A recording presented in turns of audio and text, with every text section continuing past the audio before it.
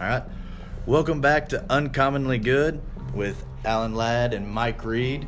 We have a guest speaker with us today, Bryson Oliver. Oh, definitely excited to have Bryson in here. Bryson is a outstanding athlete from Throckmorton, Texas.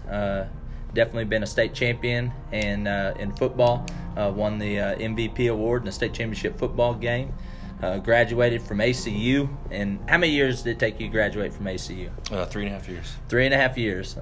I think I was still in my freshman year in college after 3.5 years. I can believe that. Anyways, the IQ in this room, you would definitely have to say went up. Gone up. It's gone up on the scale. It's we've moved up a few points. Yeah, it's definitely moved up a few. So, and this is our second episode, and this one is titled "Lessons That Changed My Perspective." So that's going to be our main topic that we will get into later. We're going to tell some stories about lessons that changed our perspective, and for us, since we're all coaches, it's going to kind of be more geared that way a little bit. But before we get into all that, first up, we've got current events, things that have been going on in the world, and these are going to be a little bit more starting off COVID based. The first one I have up is I was going to ask if any of y'all saw about what the Patriots did this week. No, I heard you talking about it, but you never finished telling me the story. All right, so what ended up happening is the Patriots, I don't know if y'all saw this, but they delivered 1.2 million of the N95 masks, which is the mask that the medical staffs all over the country and the world are using right now during this virus outbreak. And so they actually went to China, got the masks, and brought them back to Massachusetts. And what had happened there was that, so the governor of Massachusetts made a deal for these masks to purchase them from whatever company or government organization in China that they did, but he had no way to go get them. And they weren't able to get a plane or anything going on. And so eventually he was like, you know what? I know there's a plane that's not being used right now for anything, and it was the New England Patriots. And so reached out to them, and they agreed, and they had to make some changes and upgrades as far as for the plane as sanitary reasons and things. But that's impressive that in times like this you can see how the organizations are all pulling together to try to do what's in the best interest of just humanity within itself. So that's a lot of props to that organization and for the owners of being able to do that, and for them for thinking outside the box to be able to do that for them. Yeah, I thought that's a very creative solution to be able to get something done and using what they have, which was the Patriots, and kudos to Kraft and all those guys there going, yeah, you know what, like we'll step up and do it. That's been big. Yeah, absolutely. Yeah, I think sports organizations starting to realize where they need to be, and with sports being canceled, that they got to be a part of society now, and they got to move in a world beyond sports, and everybody's coming together. That means them included now. They're not as isolated as they kind of have been. They've stepped out back into the public eye and really reached out a helping hand. Right. And then another thing, which I don't know if y'all have seen, it's kind of popped up more. Now what happened isn't necessarily a current event, but it's come up in the current events as it's probably going to end up being an issue for us here in the U.S., is that leading up to this week, there have been U.S. companies who had been selling medical supplies overseas, when other countries were hurting during the beginning of this crisis, and we had started to see the effects here, but hadn't really had a lot going on. Thinking about like early March, at that time, and they're selling medical supplies overseas, and they've kind of continued to do so. Well, now that we're running low on masks, gloves, ventilators, every kind of medical equipment that we need. There's like New York, they're saying, they may be out as soon as April 5th of all these medical supplies they need, and we have companies selling them overseas. It's kind of just been a hot button issue. I didn't know if y'all heard that or what you thought about that. No, I really haven't seen it or heard anything about that on especially on the current base situation. I've seen some projections, I've seen some scenarios of where they've given just different forms of lockdowns, and kind of what if we use different forms of lockdown, when hospitals are going to start running out of supplies. But I haven't necessarily heard. I just saw kind of a Texas one that just said if we use some of the lockdown types that China and those guys have been using, that we won't run out of supplies. But if we keep on the course we've been, or even go to Texas being a friendly state, but I mean, if we keep on where we're at, I mean, you're looking at towards the end of April being out of supplies or maybe being at full capacity. Those are really the only thing I've seen, just some of those projections, but I don't know really the true measure of what we're going to be looking at. Well, and for me, I'm wondering, out of some curiosity stuff, is it going to end up when the weather starts getting warmer, is this going to be something that the virus is actually going to go away with? And I've been waiting on the medical people to kind of say that. You know, they keep saying it's flu-based. Well, if it's flu-based to a certain degree, even though it's way more serious than the flu, we understand that. But also, is this something that's going to become dormant as the temperature rises? You know, the people up in the northern states are obviously handling this way different than what we are in Texas, in the sense of, well, my dad lives in Minnesota, and he's saying it's just now, the snow's just now melting. So obviously, you know, with it being, is it something that's going to change and lessen as the temperatures go up and then come back, you know, once the weather's dropped back down after the summertime? So that's some of the things I'm kind of waiting to see if it gets brought up. Yeah, I mean, those are all really good points, and that is the thing that they haven't come out and said yet. So the thing for us is we're just all going to kind of be sitting around at the house waiting on pins and needles to see what's going on and to see when this starts to trend down. Yeah. So on to a little bit more lighter note. A lot of things going on social media. There's been a lot of memes and stuff having to do with the coronavirus and quarantine. So we're just going to kind of talk about a few that we like or that we think are very funny. So what's one that, Coach Reed, that you have that's a favorite? Well, this one's just, and I've seen a lot of them from an educational standpoint, but I think this one probably hits home more than any for me. It showed a lady kind of wearing a real scantily dress clothing as she's leaning over into the refrigerator, and you can see kind of half her body leaning over. She's opening it up, and she's got very nice, attractive legs. And on the other side, it says 1 month after quarantine, and it looks like Santa Claus's wife is leaning over wearing the stretched out clothes that once fit about a month ago. And that was me. I'm telling you, that was me. That was me after about 2 weeks. And you know, obviously any excuse now that I've had from not getting outside and running and having a little bit more free time, you know, all that, or taking the time to even cook in my own house and eat right, you know, all those excuses are gone. So I've been on a 2-week diet just off this one Clean meme. living diet Just off this one meme. One meme has definitely stood out for me. Bryson, what do you got? So my Facebook's really just kind of been flooded with the Tiger King. So Tiger King is a Netflix documentary. If you guys have not gotten a chance to go on and watch it, I would recommend it now. Not because it's just pure intelligent content. I mean, this is Oklahoma, Colt, zoo, tiger running people. But Joe Exotic is the main character, and that's, I think, his name is what he goes by, if that tells you anything about the show.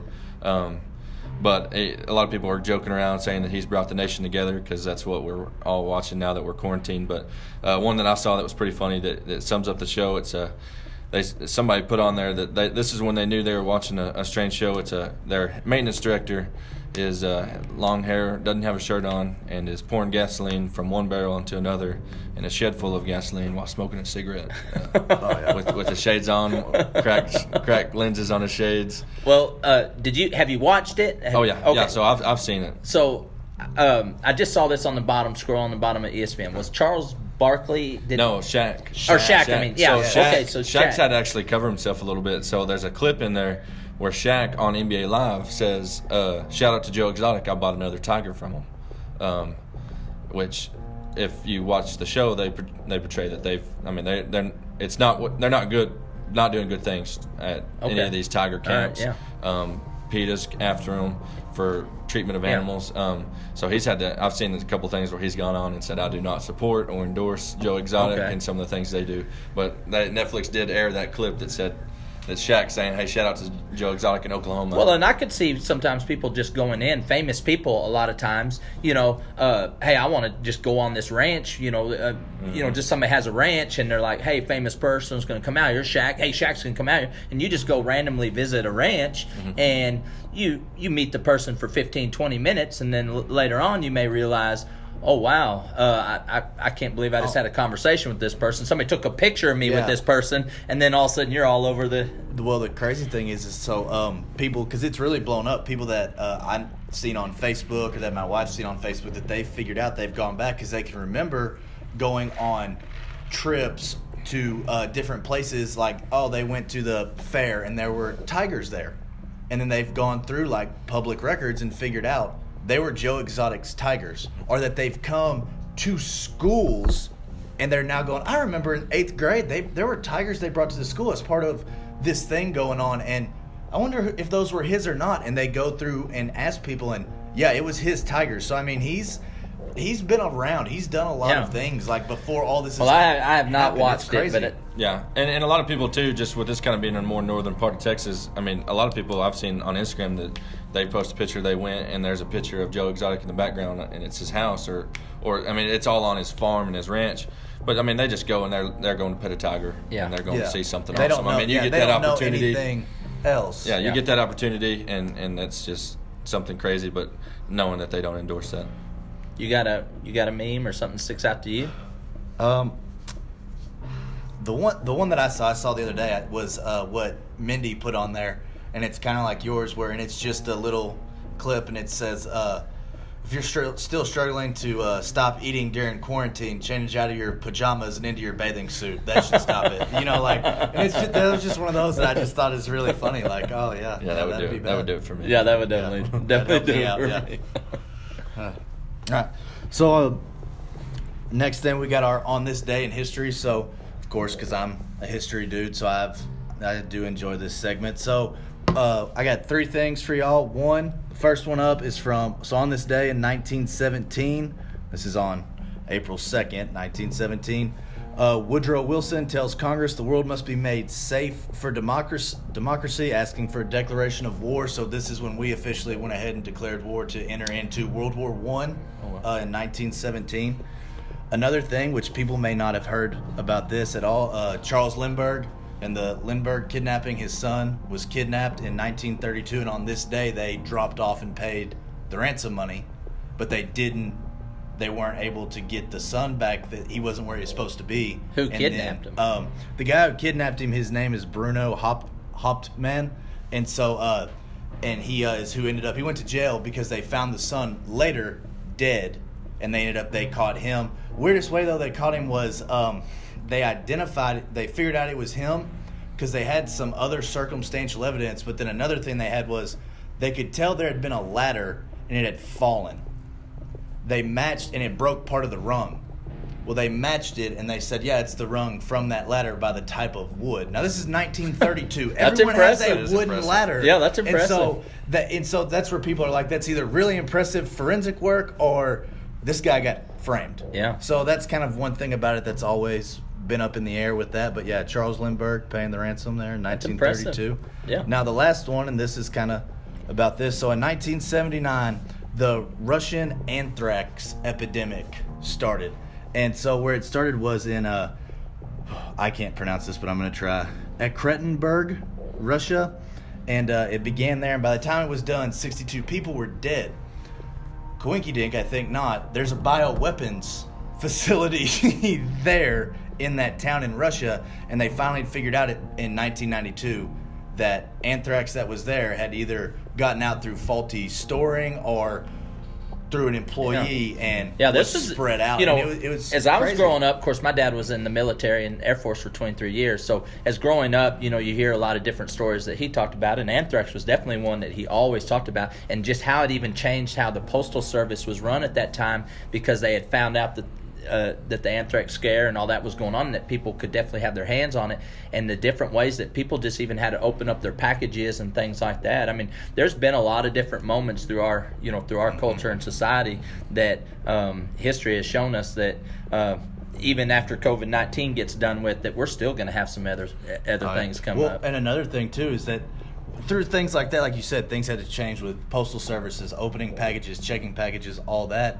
Every time there's a crisis, it changes something one way, good or bad. Yeah, that's what it sounded very 9/11ish, like with how airport security changed. Yes, completely. Yeah, because you can think of all the movies you can watch from, this is just me, in the 90s, where if it's a romantic comedy, there's always that scene, right, where they run their significant other down in the airport and all of that, where I watched that in a movie and I'm like, when did that happen? Because 2001, I'm 9 years old. So I don't remember. And growing up, and I remember one time asking my mom, like, when did people do that? And she's like, before 9/11. Oh, yeah. You They could just walk walked into in. an airport and just hang out. Yeah, people could wear their Hawaiian shirts Like- and cargo pants, and they can go walking in and just hang out in airports. And even if they wanted Yeah. to walk up and touch an airplane, you know, you could you could ride the baggage carrier if you wanted Oh to. yeah, if you know the right guy that's bored, like, yeah, fine, come on. Yeah. Oh yeah, yeah, it's crazy about that. So, Coach Reed, I'm gonna go ahead and put you on the spot. Dad joke. Well, so Striker, my son, he came in the other day. I love spaghetti. Cannot cook spaghetti, so if that tells you anything about how I cook, I can't even cook spaghetti. But my wife makes fantastic spaghetti. But so we're just in there hanging in, and he comes in there, and he's always rummaging for something to eat, or grab the noodle before it's ready out of there. And so I did ask him. I said, "Hey, Striker, what do you call a fake noodle?" An impasta. Golly. That's all I got. Right there. That's right there. That's all. I know Coach O has one that he likes, so go ahead. I know you have one you like. Oh, I do like my. So what do you call? And then I like to think I'm one of these people, unless I'm around a different company, but somebody that doesn't fart or that does not fart in public. What you got? A private tutor. That's a good one. Yeah. That is a good one. I know I'm not that with you guys, but most of the time. It's all right. I'm behind y'all too. I don't even have one, so it's not a big deal. All right, so we're gonna go ahead now and get into the heart of our episode right here on lessons that changed my perspective. And I know, Coach Reed, you got yours all lined out. So, but which one are you going? Are you Jack Allen or Donnie Moore? Well, Jack Allen told me the story Okay. about Donnie Moore. All right. All right. Now, people probably around this area know who Jack Allen is, because Jack Allen, he graduated high school in 1953 from Ranger College. Okay. He graduated high school from Ranger College. Or from Ranger. You Okay. got me. All Yeah, right. from Ranger. From Ranger. just- That's why we're here. That's why we're here. And so he left there, and then he wound up becoming Ranger Junior College's baseball coach. And I really to try to give people a visualization of when I was at Tarleton. I just graduated from high school, and I had to take some coaching classes, and I took a coaching baseball class. Now, people that kind of know me is a little bit of a joke. I mean, my baseball knowledge and everything is not very strong. As your head baseball coach, it astounds me that you've actually had that class. I didn't know you've done that. From the legendary Jack Allen, no doubt. To give people a visualization, I've been doing this for 20-something years, all right, coaching for 20 years, and who left an everlasting impression on me in this coaching baseball class was this guy, Jack Allen. Now, I'm going to tell you the visualization as you're looking at the picture of him. I would It's a Danny DeVito Babe Ruth combination. Yeah, I would picture get an old trucker hat, that you can find, and kind of bend it up a little bit, slap it on top of Danny DeVito. Picture a little Danny DeVito's hairstyle with Babe Ruth's face. Yeah. And I'm sure, without knowing this, but how he talked in class, he could put any sailor under the table for sure with his language. And if I. Without knowing this, I don't know whether he drank or smoked, but if you could picture a guy hanging a little shot glass right here, just a normal whiskey glass right there in his left hand, and a big old fat cigar in between his two fingers in the right hand. He's standing up there talking. I mean, he's talking with his hands, but that's what I'm visualizing in his hands as he's telling me this story in this classroom. Lecture props. Yeah. So anyway, he told me a story about a kid by the name of Donnie Moore, and he wound up. Jack Allen was the head baseball coach at Ranger Junior College, and without a doubt, one of the most astounding baseball coaches in this area, bar none. He's definitely in the Hall of Fame. And so he's telling a story about this kid named Donnie Moore. He gets a phone call. Now you got to remember, this is back in 1973, 75 years, and he gets a phone call and he says, hey, there's a kid up at Monterey High School named Donnie Moore, and I want you to come watch him. He's a freshman. I want you to come watch him. So he drives up to Lubbock to Monterey to watch him at Monterey. And so he gets there, and this little freshman kid's out on the mound, and he's pitching it away. and he wins the game he's pitching. And Jack Allen goes, man, this kid's got some talent. He's pretty dang good. Calls him over there, says, hey, Donnie, it's nice to meet you. He says, I'm Jack Allen, and I coach at Ranger Junior College, and I'm going to tell you, you got some talent, and I'm going to keep my eye on you. So from that year on, every year after that, he wound up keeping up with Donnie Moore. Now, you can go to Monterey High School, and his picture's in Monterey High School, and I can't remember how many state titles they've won, but he never lost a game while he pitched at Monterey High School. Wow. Phenomenal athlete. He was one of the most top recruited people. USC is calling him. You name the Division I school, Florida.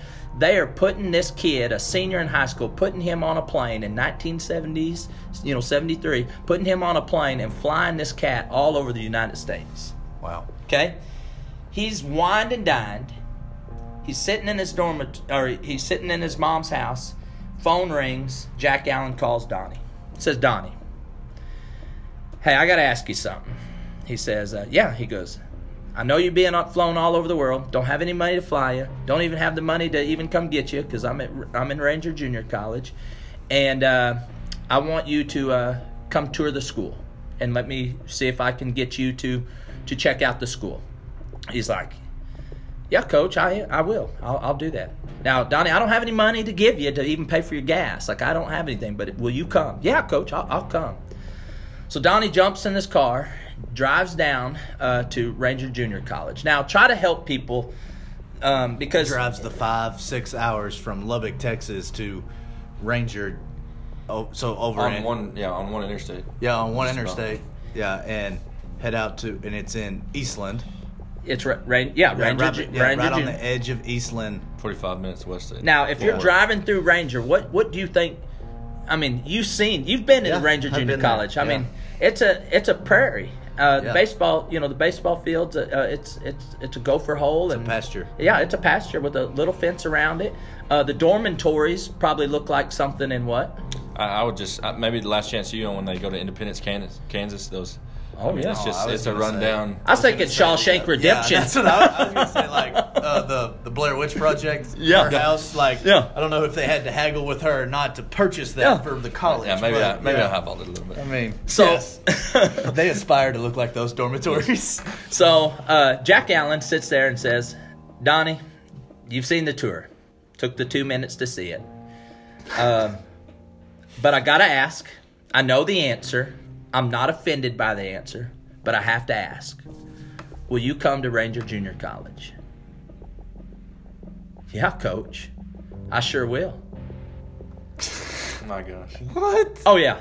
I mean, you think where this guy's been. Yeah. So Donnie Moore says, yeah, Coach, I sure will. This kid, everybody wants him. Never lost a high school baseball game. I mean, freak.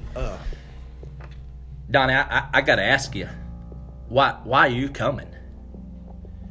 Because, Coach, you believed in me before I was good. Everybody else believed in me after I was good, when I already kind of proved my stats. So I wanted to go. I want to be with a coach who has stayed with me through it all before I was good. And I want to play for you. That's the type of guy I want to play for. Well, obviously, Jack Allen was fired up, happy, and excited. They win the national championship. And they have a phenomenal baseball team as well as a phenomenal coach. They win the national championship. They're going to try to win it the next year.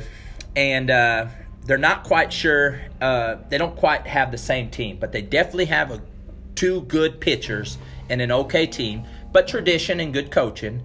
And they're going to try to win it the next year. So Donnie wins every game he's pitched so far. Hasn't lost a game he's pitched. And... they get into the World Series, the College World Series. And they get into the first game that they're going to pitch, or that he's going to pitch in. And Donnie pitches a perfect game. And they win. They beat a team they shouldn't have beat, and they win because of his arm. Well, they go into the locker room, and as they're in there at the locker room, everybody's kind of cheering and happy and all that. And Jack Allen is telling them, he says, guys, I'm so proud of you. Tomorrow when we play for the national championship, I'm just proud of you. I don't know how it's going to go, but it's okay if we lose. And he kind of gives that speech. And we've all heard the speech. We've all given the speeches, and he gives that speech. Well, Donnie stands up. He says, Coach, what are you talking about? You're acting like we've lost before we've even started. Well, I just want you guys to know. I mean, we've done well, and we're up against an insurmountable task tomorrow. So Donnie says, listen, guys, I'll pitch tomorrow, Coach. Now, obviously, there was no pitch count back in these days.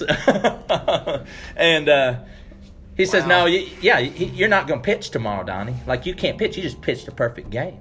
He says, well, I'm pitching tomorrow, Coach, and I will pitch. Well, what's Jack Allen going to say? Okay. Bring it on. Yeah, bring it on. Yeah, or, yeah, we're doing this. You talked me into it. All right. Yeah. Well, every newspaper you can about imagine got wind of that. Oh, yeah. And it's everywhere. So that house is packed. That stadium is packed, wall to wall, porters everywhere, media everywhere, and they get out there to warm up. Donnie starts walking out there, and stretches for a minute, and walks out. And how many pitches does a pitcher get before he can? Back in '73, I'm sure there wasn't any count. But how long? Talking about, how long before you start an inning? Yeah, how long? Now in high school, it's 8. You get 8 warm-ups, and you don't have to take all 8, but you can go out there and That's probably pretty universal, I would say. Yeah. Pretty close. Okay. So Donnie walks out there, and catcher gets down in his stance. And once he gets down, Donnie kind of gets ready, gets in this full wind-up, rears back, and you could hear a pin drop. And he throws that ball as hard as he can, and pop! Hits that glove. Catcher gets the ball, throws it right back to him. He gets the ball, stares right back at the catcher, drops the ball, and walks back towards the dugout. Well, Coach Allen's going, what in the world? I mean, what are you thinking? Had to be. Is he hurt or something didn't feel right? Elbow or gave I'm him out. something. Like, I don't feel right. I'm out. Yeah. Yeah. So he goes over there, gets a cup of water, starts getting to drink a cup of water. Coach Allen's just watching him, walks over there to him. Now you can picture Coach Allen. I can imagine. He's, yeah. Yeah, I can. His cigar's fixing to be all in Donnie's face as he's yelling at him. Donnie, you okay? Oh, yes, sir. I just wanted to scare the ever-living fire out of him. That's all I got, Coach. That's it. That's awesome. all I got. And it's all in one pitch, Coach, but that's all I got. But I'm going to give you all I got. Well, he walks out there, and he's smart. He's a smart pitcher. And he's pitching a great game. And they're up. I mean, they're up in the game, 3-2, late in the 7th inning. And Donnie was a good batter, too. And so he gets caught. He gets on base and gets caught in a rundown in the third base side. Plants his foot, turns, knee gives out. Down he goes. Well, they carry him off and they take him into the dugout. Trainer gets him, sitting there looking at him, going, "Hey, Coach Allen, it's not good. His knee's not good. It's not connecting where it's supposed to." So they're still batting out the inning, trying to hold on to their lead. And while they're still trying to hold on to their lead, they sit there and say, "Hey, Jack or Donnie, you're probably good. We're probably done." "Coach, I'm not done, and you are not taking me out." Turns to the trainer. He says, "What do we do?" He's like, "Man, I mean, he's third. I mean, if he can do it, I mean, I don't know what else he could do worse. I mean, it's Right. I'm going back out there." Well, he finishes the game, and they win the game, and they win it 4-3. The minute the game's over, the Chicago Cubs throw him on a plane the minute the game's over and draft him number 1 to the draft to go to the Chicago Cubs. Golly. Still hasn't lost a game he's pitched in. So a few years go off, and he goes into the farm system, and he plays pretty quick right away for the Chicago Cubs as a reliever. He winds up playing for the Chicago Cubs, St. Louis Brewers, Braves, all as a relieving pitcher. And he winds up going to the California Angels in 1986. California Angels were studs. Do you know much about them back then? Oh, yeah. Okay. Yeah. This was the year the California Angels were making a run at the pennant. So he starts pitching for them as the year goes on, and he's calling Jack Allen for help and things like that, and just advice, and always staying in touch with Coach Allen. And they wind up playing the Boston Red Sox in the 1986 American League Championship. They're in Game 5 of it to close out Game 5 and win the series and end it and go to the World Series. Well, they're getting in a bind, game's getting close, and they call in Donnie Moore to pitch. Well, Donnie Moore comes in, and he's going to bat against Dave Henderson for the Boston Red Sox. And he's pitching away, and he's up on him in the count. And finally, he's one strike away from sending the California Angels. California Angels at Yeah. that time, yeah. To the World So they're Series. one strike away from the last out of the game. Mm-hmm. Throws it, rears back, gonna smoke it right by him. Home run. Loses the game. Boston Red Sox go ahead and win the next 2 games in the series, and then obviously they go on to the World Series. I do think that I can't remember if the Boston Red Sox won it that year or if that was the Buckner year. But Yeah, that's the one where Bill Buckner's going to field the ball and it goes between his legs at first base and they lose. Well, Bill Buckner would have never went through that had Dang it, Donnie. It's all your fault. had Henderson never hit that home run. So, anyways, a few years go by. That was in 1986. And a few years go by, and Donnie Moore, so in 1989, Donnie Moore finally calls Jack Allen and says, listen, I've had as much bad press as I can get. I'm beat down. The media in California and Los Angeles is just beating me down. They're killing me. I'm worthless. I'm terrible. And Coach Allen's just building them up. Just, man, you're unbelievable. And builds them up and leaves the phone in a great, great manner. He ends up the next morning getting in, picking up the newspaper, and in the lead section of the newspaper, it says that Donnie Moore commits suicide. Shoots his wife and doesn't kill her, but shoots his wife and then takes his own life and leaves his kids in the house. And the reason I tell that story, and the reason why is it was something that resonated to me, is to always keep my priorities in line. We put winning, and we love hearing winning stories, and as coaches, we got into it, and nobody more competitive than I want to be. I want to beat you if we're playing chess or checkers or tic-tac-toe. Like, I want to be competitive, but as a young man who's getting into the coaching profession, I thought it was a resonating story to tell me no matter how bad I want to win, even if it doesn't happen, to keep my priorities in such a line that something like that can't be the ending chapter to my life. And so that's the story. That's the story of Jack Allen told an impressionable kid in Tarleton State University. That's a good story. About Donnie Moore. And I'm sure there's some inaccuracies in there. You know, I'm sure as time's gone over. Every time you've told that. But it is a good story that resonates with me. It is a good story. Color Man, you got a gosh. story? I don't know how much time you want to give me. But, no, I'll just kind of going off that a little bit. I'm still a young coach kind of going through some things. If anything, just kind of from what I've learned, it would be more of a not a warning or to tell you it can be better. It's more of you'll get through it kind of story. But I just know I did all the right things, and kind of what he said about his story and how you come into it, especially out of high school, you get kind of blinded. I know you were the same way. I mean, you come out of high school and sports is your life, and oh yeah, and you get sheltered, and you think that it's all fine and dandy. Your coaches kind of shelter you from a lot, and that's when you kind of get your passion to be a coach, because you don't see the bad about it. You just see all the good. You reap from it, whether you're winning or losing.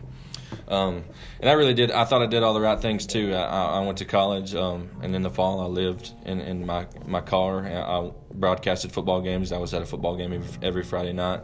I traveled with ACU in their 2016 football season, and worked with them. I was always in Hamilton bugging you guys. And I really thought I did everything right, and I probably did as much as you can. But when you get into the profession, it's a lot different. I was a couple months past 21 years old when I took my first job, and was thrown into it at a 3A program. And as I went through it, winning and really just coaching football games or basketball games or being in the lights, under the lights at all is about 5% of the job. I mean, there's so much more that leads up to that in coaching. There's so much more that leads up to coaching, as far as in the classroom. Really, there's just so much that you get sheltered from. You got to be able to hang in there is really my theory. There's a lot of things that can knock you down and can knock the wind out of you, and it's not just coming in and coaching anymore. You gotta really have a passion for it. And there's no how-to manual that's gonna make it perfect for you. I know that when you get in, you gotta reach those hurdles, and it does suck because you lose a little bit of the kid feeling to it, that you get that gets you to that. You graduate high school and you're like, this is what I want to do, because you saw all the fun of it. But you get to see how the meat's made and I got to see it at a pretty young age. I mean, I was 21, 22. Well, if you had to go back and kind of put yourself through the college phase to maybe get yourself, what is something that you would tell yourself, like going back, like, hey, I would say this back to, Bryson over, I want to see how the meat's made. Everybody likes to eat sausage, but they don't always like to go back and see how it's churned up and packaged and all that kind of stuff. So, yeah, I don't necessarily know if I could have done. I tried. I guess I probably I stayed around and involved myself in football at the college level with ACU, which wasn't really helpful with being a high school football coach, and then me just watching games on Friday nights. If you get more opportunities to kind of be in there and student teach and be in a classroom setting, but even then, when you kind of shoulder some of the load from being a coach or a head coach or an assistant coach, there's just a lot more that weighs on you.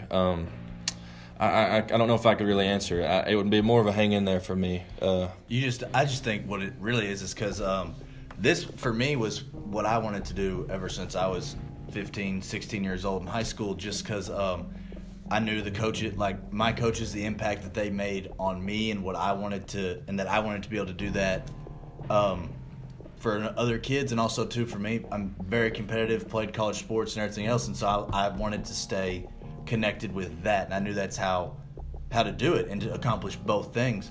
But you don't realize the planning is what kicks up on everything, and you know how I do with planning. I'm not bad.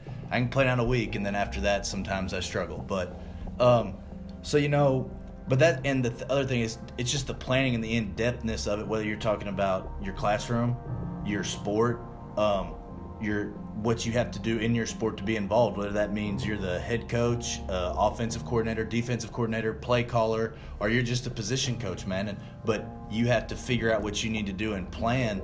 And a lot of that stuff, the way I've heard it described to me is, when you start coaching, you see the river you have to cross, but the bridge to cross the river, it ain't built yet. So you're having to build the bridge and figure out how to design it, and then what's the best way to get it to the other side of the river to make it all work, and you don't have that foundation yet. And I think, and then the other side of it is you have to know how to handle that. But then, just like what Bryson said, like, everybody's not going to see what you do. Like, 5% of what we do is game day, and that's the 100% of what people typically see. Or I'll say 90% what your of what evaluation's people see gonna be off of, is 5% of our time. People don't see us, mowing the fields, spraying the weeds, painting the lines, putting out the grass, mopping the floors, reaching out to our kids going, hey man, I saw this and it made me think of you and it was funny. Not even anything about sports, but just making those connections and relationships as people. And 90% of the people we're around, not only do they not see that stuff, to them that's irrelevant. Well, and I think you brought up a good point we talked about, and we're going to wrap this thing up. Yeah, we are. And one of the things that we're going to talk about in one of our podcasts coming up is going to be exactly what we just talked about here for a second, is what behind the scenes is that other 95%. Mm-hmm. Well, Bryson, thanks for coming in and spending this time with us. I thought it was great. Definitely appreciate you gracing us with your presence and Yeah. bringing up the IQ in the room for sure. No, I enjoyed being here. I love sitting around talking any kind of sports or anything with you guys, so I've enjoyed the time. I hope y'all enjoyed this one. This is our second episode of Uncommonly Good. Y'all stay tuned. In our next one, we're going to have some phone interviews and everything else. So it's been real and it's been fun, but it ain't been real fun. See y'all next time.